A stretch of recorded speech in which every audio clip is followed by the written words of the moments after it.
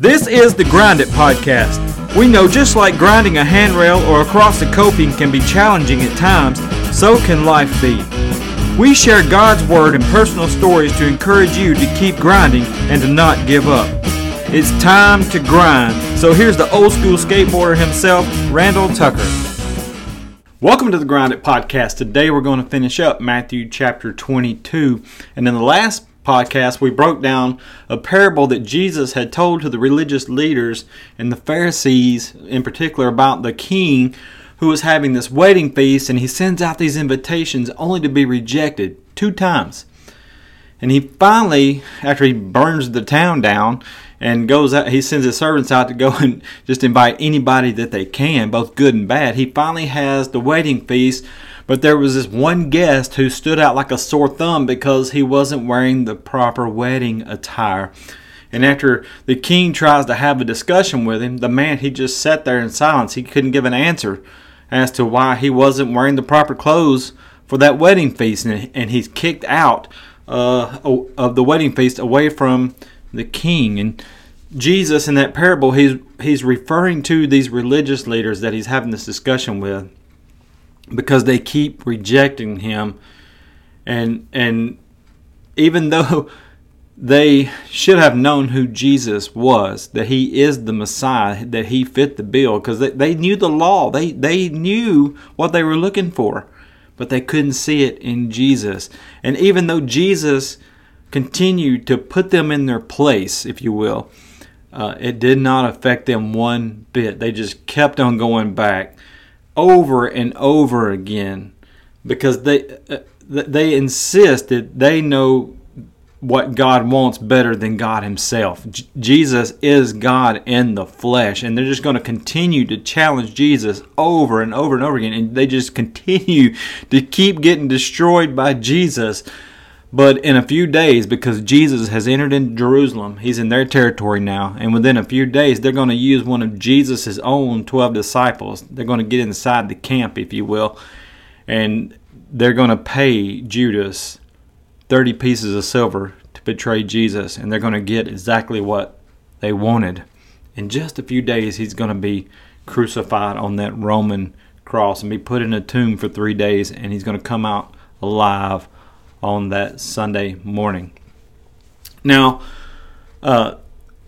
since they can't get enough of Jesus and they can't get enough of getting beaten down, they're going to challenge him once again, and this time they're going to use the Roman government to do so, and they're going to send some higher-ups, some people that belong to Herod, as well as some of their disciples to Jesus, because they're wanting to arrest Jesus as soon as they could. They're trying to shut him down, and they cannot do it.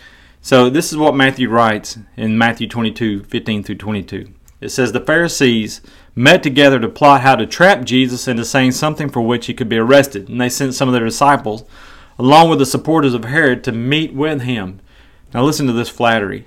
"Teacher," they said, "we know how honest you are. You teach the way of God truthfully. You are impartial, and you don't play favorites." See that flattery there? Now, since you're just so awesome, Jesus, tell us what you think about this. Is it right to pay taxes to Caesar or not? But Jesus knew their evil motives. "You hypocrites," he said, "why are you trying to trap me? Here, show me the coin used for the tax." And when they handed him a Roman coin, he asked, "Whose picture and title are stamped on it?" "Caesar's," they replied. "Well then," he said, "give to Caesar what belongs to Caesar, and give to God what belongs to God." His reply amazed them, Matthew says, and they went away. But did you notice the flattery? I tried to point it out to you. But the flattery that these people approach Jesus with, they're just buttering him up big time, thinking that, hey, we're going to nail this guy. We're going to get him this time. We're going to prove to everybody that he is not the Messiah. See, and this is what they did over, instead of just falling in line and realizing that he is the Messiah, that he is the one they've been looking for hundreds of years, that the prophets have prophesied about, over 300 prophecies in the Old Testament. And they knew the scriptures, but they didn't know God. They thought they knew God, but they did not know God. He's standing right before their very eyes, and they're arguing with him over and over and over again. And this time they think they've got him. But they come up to him and they're using all this flattery just so they can butter him up to try to nail him, right? Teacher, we know how honest you are. You teach the way of God truthfully. You are impartial. You don't play favorites. Now, hey, tell us about what you think about this idea. Is it right to pay taxes to Caesar or not? And when they didn't realize, or what they didn't realize, was that Jesus is God in the flesh. And Jesus already knew while they were there. He already knew what the question was before they even asked it. In fact, Jesus would already know when they had gathered in their little group and come up with this scheme, this little plan here to butter him up and flatter him and then lower this boom on him, trying to trap him. Jesus knew when they had gathered together as a group and was having this discussion. Because God knows everything. We can't hide anything from God. And Jesus has proven over and over and over. We've discussed it in these podcasts and breaking down the Gospels and the book of Acts and the book of Hebrews, that Jesus is God. He's God in the flesh. And He knows everything. He's omniscient. He knows all. He's omnipresent. He's everywhere. He's omnipotent. He's all-powerful. We cannot hide from God.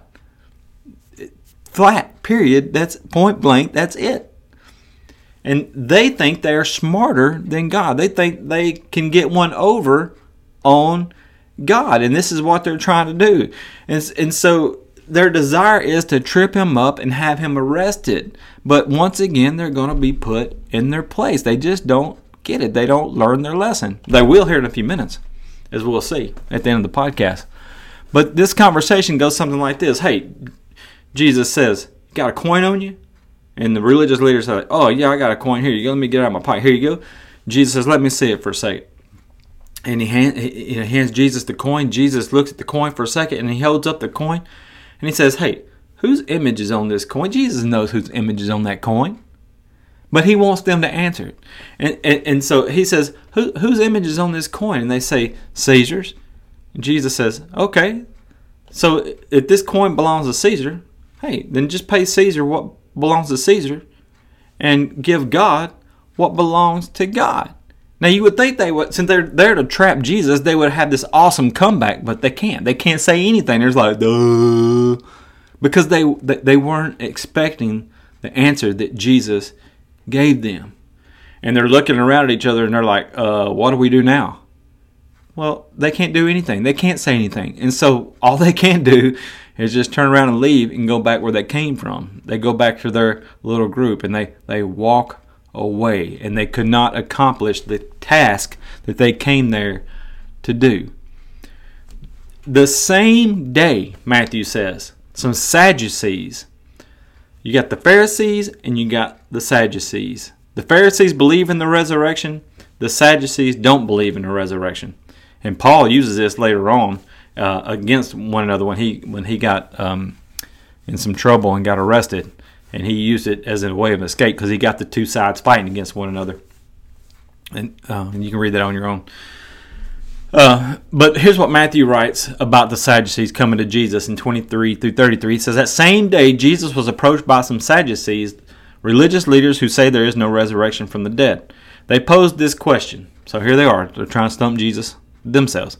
Teacher, Moses said, if a man dies without children, his brother should marry the widow and have a child who will carry on the brother's name. This is what we call the Levirate marriage. It's found in Deuteronomy 25, 5 through 10. Well, suppose there are 7 brothers. The oldest one married and then died without children, so his brother married the widow. But the second brother also died, and the third brother married her, and this continued with all 7 of the brothers.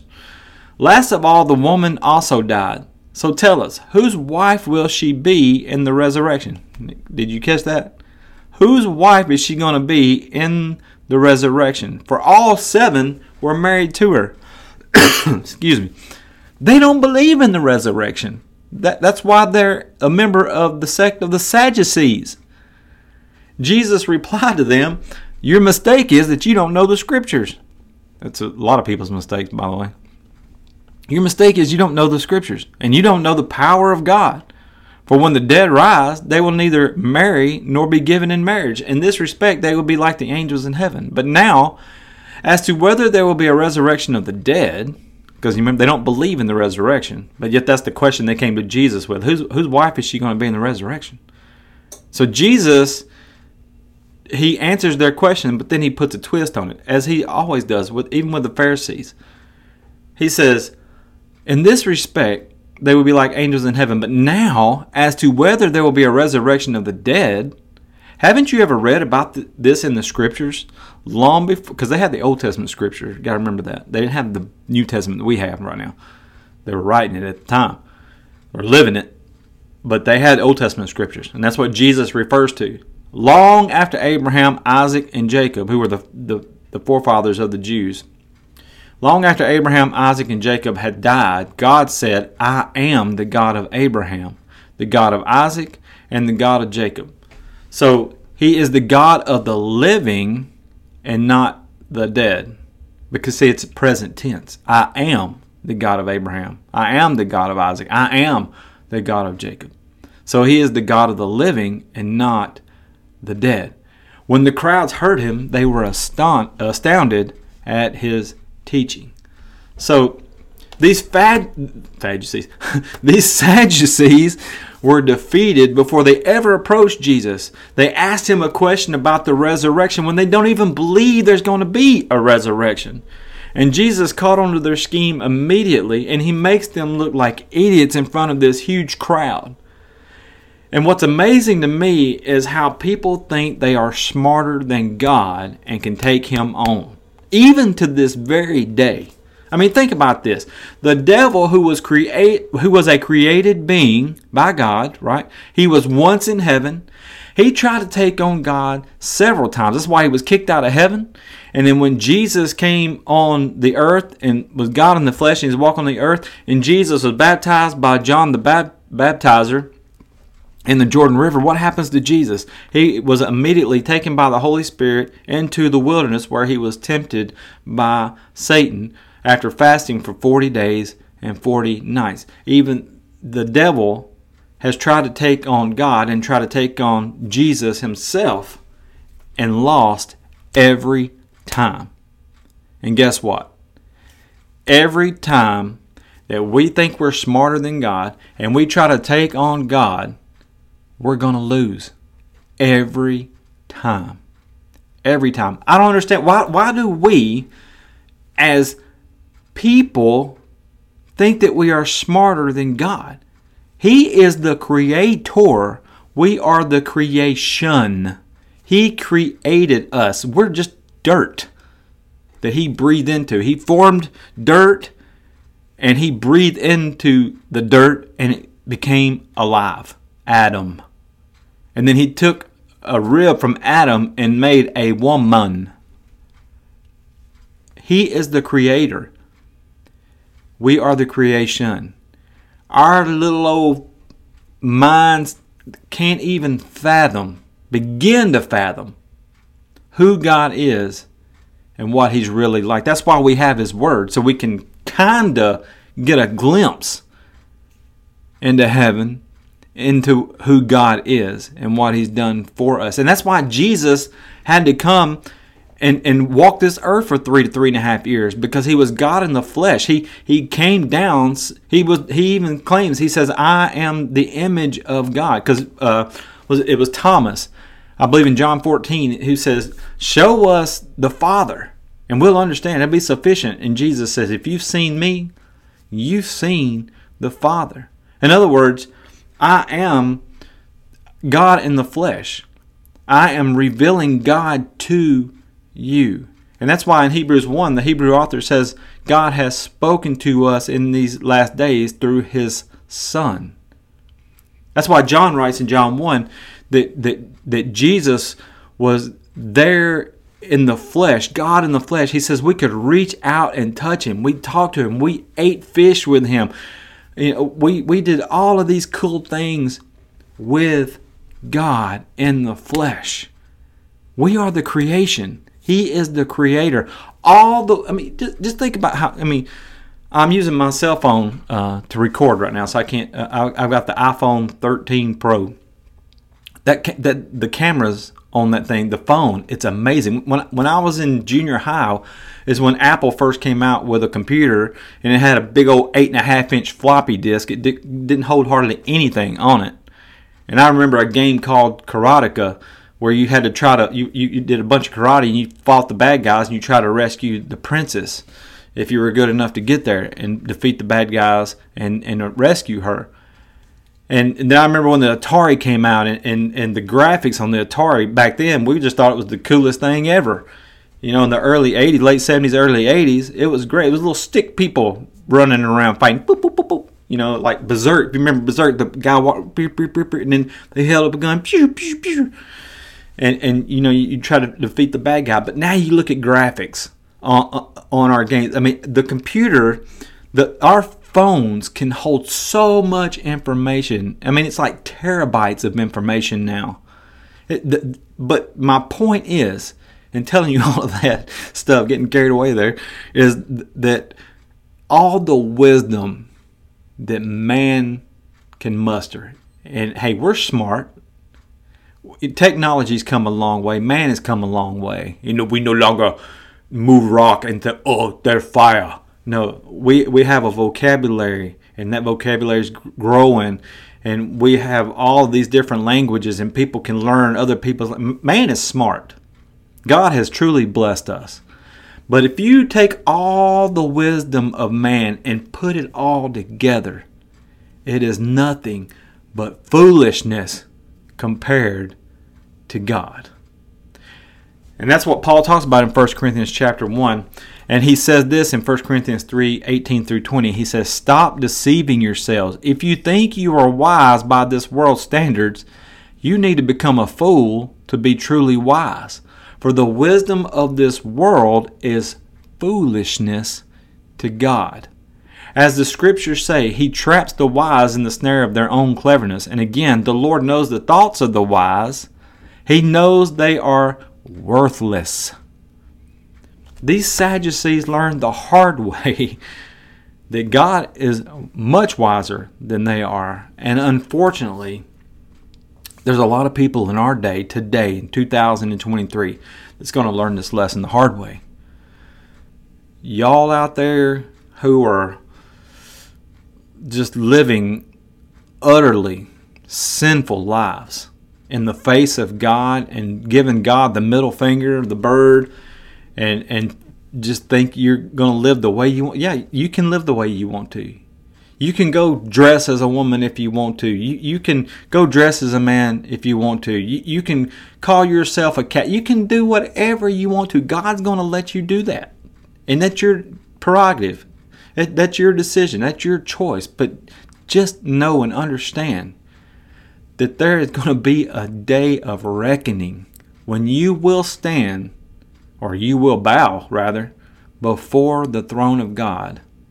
And you're going to see that what we've been trying to tell you all this time for 2,000 years, that it's real, that He's real.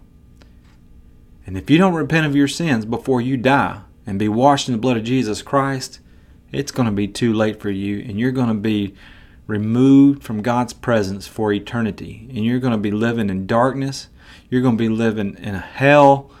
And you don't have to worry about the flames. That's going to be the mild part of hell. But knowing that you have rejected Jesus and what He's done for you on the cross, in that empty tomb, that's going to eat you alive. Knowing that you never have another opportunity to be with God, that you rejected Him. Learn your lesson while you have an opportunity. Know that, hey, God's going to let you do what you do.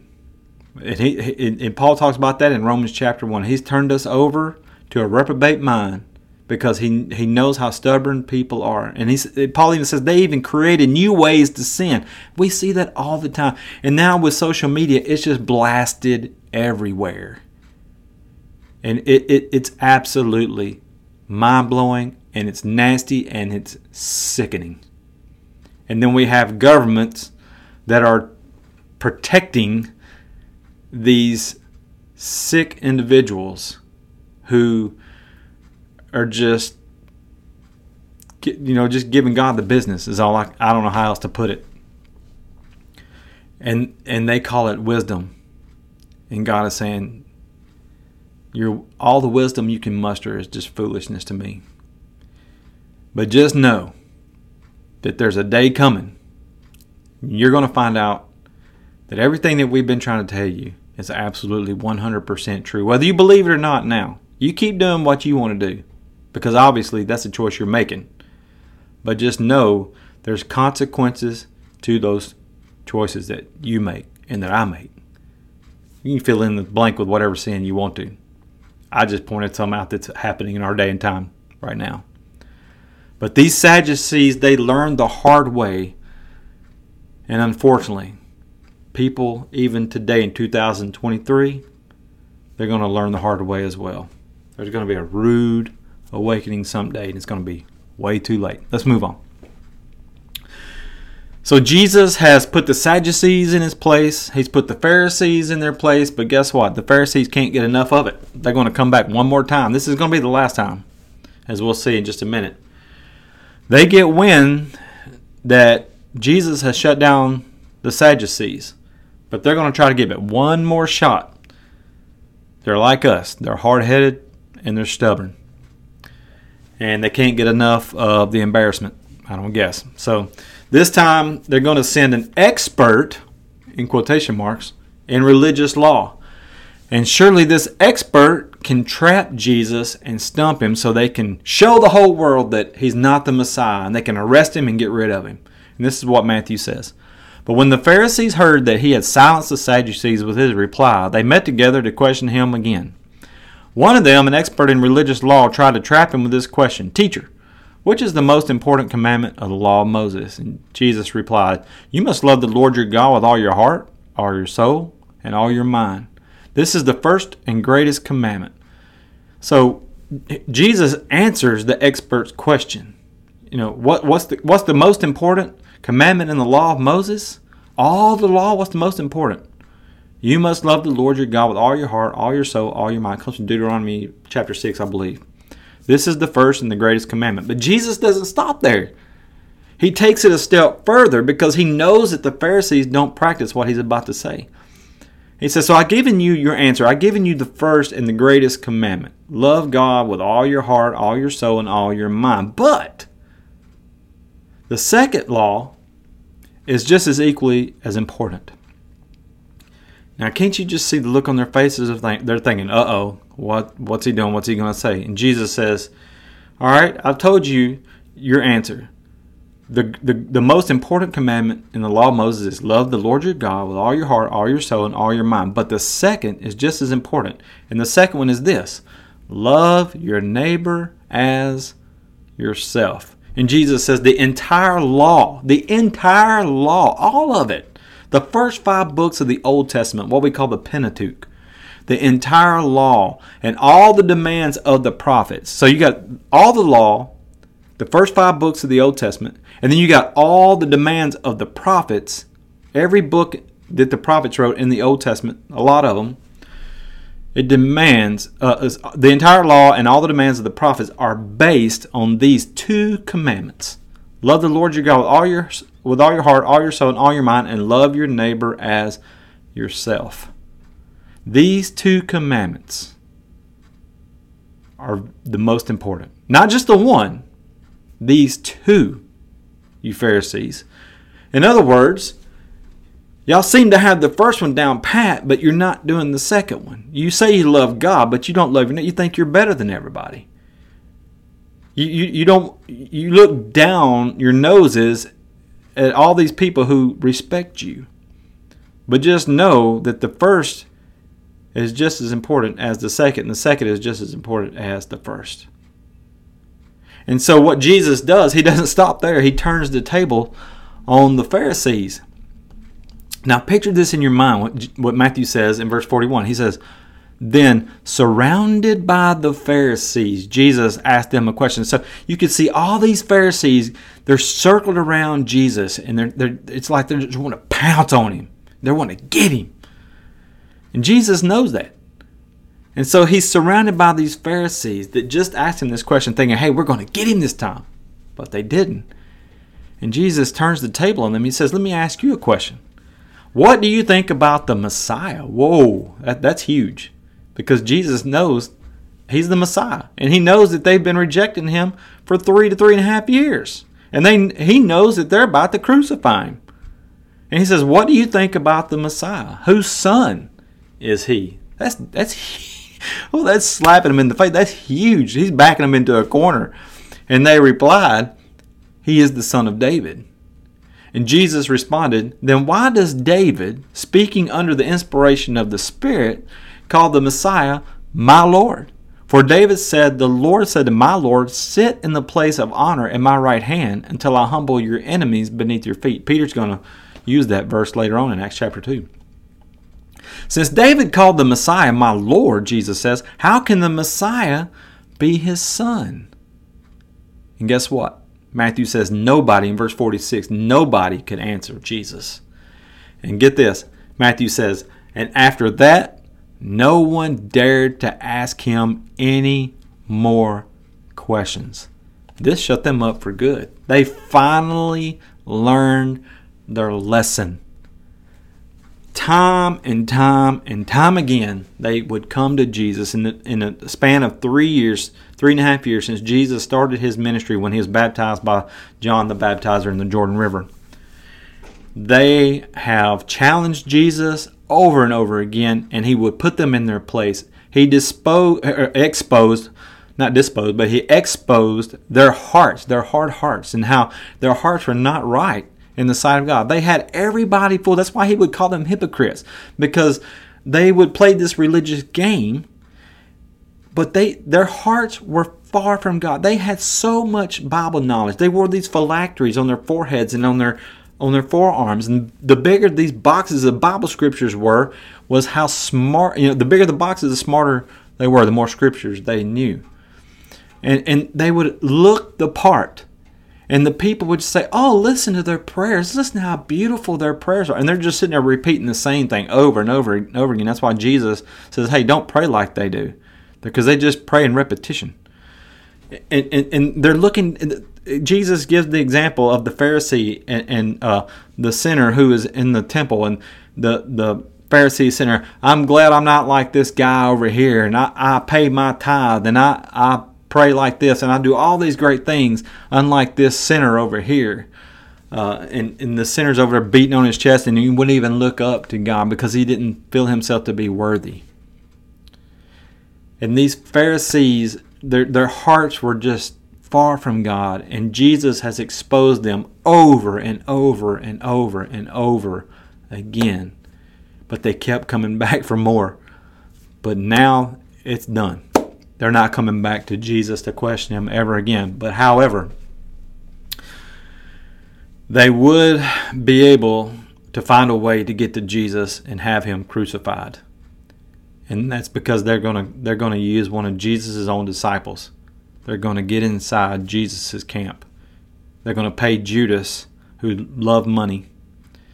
He was the treasurer of the group, and he was stealing money from the disciples. John points that out in his gospel.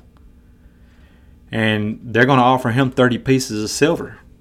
And Judas is going to jump on it. I don't think Judas realized that they were going to kill Jesus.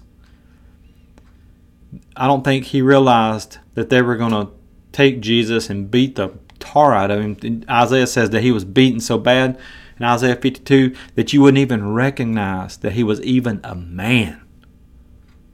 And then he's put on a cross, nailed to a cross, and he's put on public display for 6 hours, from 9 in the morning till 3 in the afternoon. Then he finally dies. And they had to get him off the cross and put him in a tomb within a 3-hour window by 6 o'clock, because the Passover was going to start, and at 6 o'clock the Sabbath started. So they had to get all that done and be home and be settled to observe the Sabbath before 6 o'clock. And Judas, after doing that, he just went out and hung himself because he could not face the fact that he had betrayed Jesus like he did. And the disciples, they're all in disarray, and they're all freaking out. They lock themselves in a room because they're scared to death. They're full of fear, and they're afraid they're going to be next. But then Sunday comes. They had all day Saturday wondering what in the world is going on. Saturday night. And then Sunday morning comes, and that tomb, the stone is rolled away, and they discover that Jesus is not there. He's gone. He has risen. And that's what we celebrate as Easter. The resurrection of our Lord and Savior, Jesus Christ. Learn your lesson while you still have time. That Jesus is who He says He is. He is God in the flesh. He is the Messiah. He is that Passover lamb that was sacrificed for your sins and my sins, for everybody's sins. And He sends out this invitation to come and join Him so that someday you can be with Him and we can be with Him for eternity. And we can't even fathom what that's going to be like. But we have His Word. And from Genesis to Revelation, from Old Testament to New Testament, Jesus is all through it. And it's a love story of how much God loves us and how He loves us so much that John 3:16, that He would send His Son to die in our place, that His Son would pay the price for our sins. And by the blood of Jesus Christ, we can be washed white, that we can put on that pure white linen, that wedding garment. That when that wedding feast comes and the church, the bride, is united with the groom, we can be a part of it. All because of what Jesus did for us.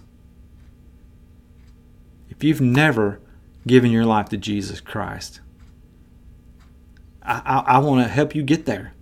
And if you're not local, I can find out where you are. You can let me know, and I can find somebody in your area that will tell you what you need to do to give your life to Christ and to start following Jesus.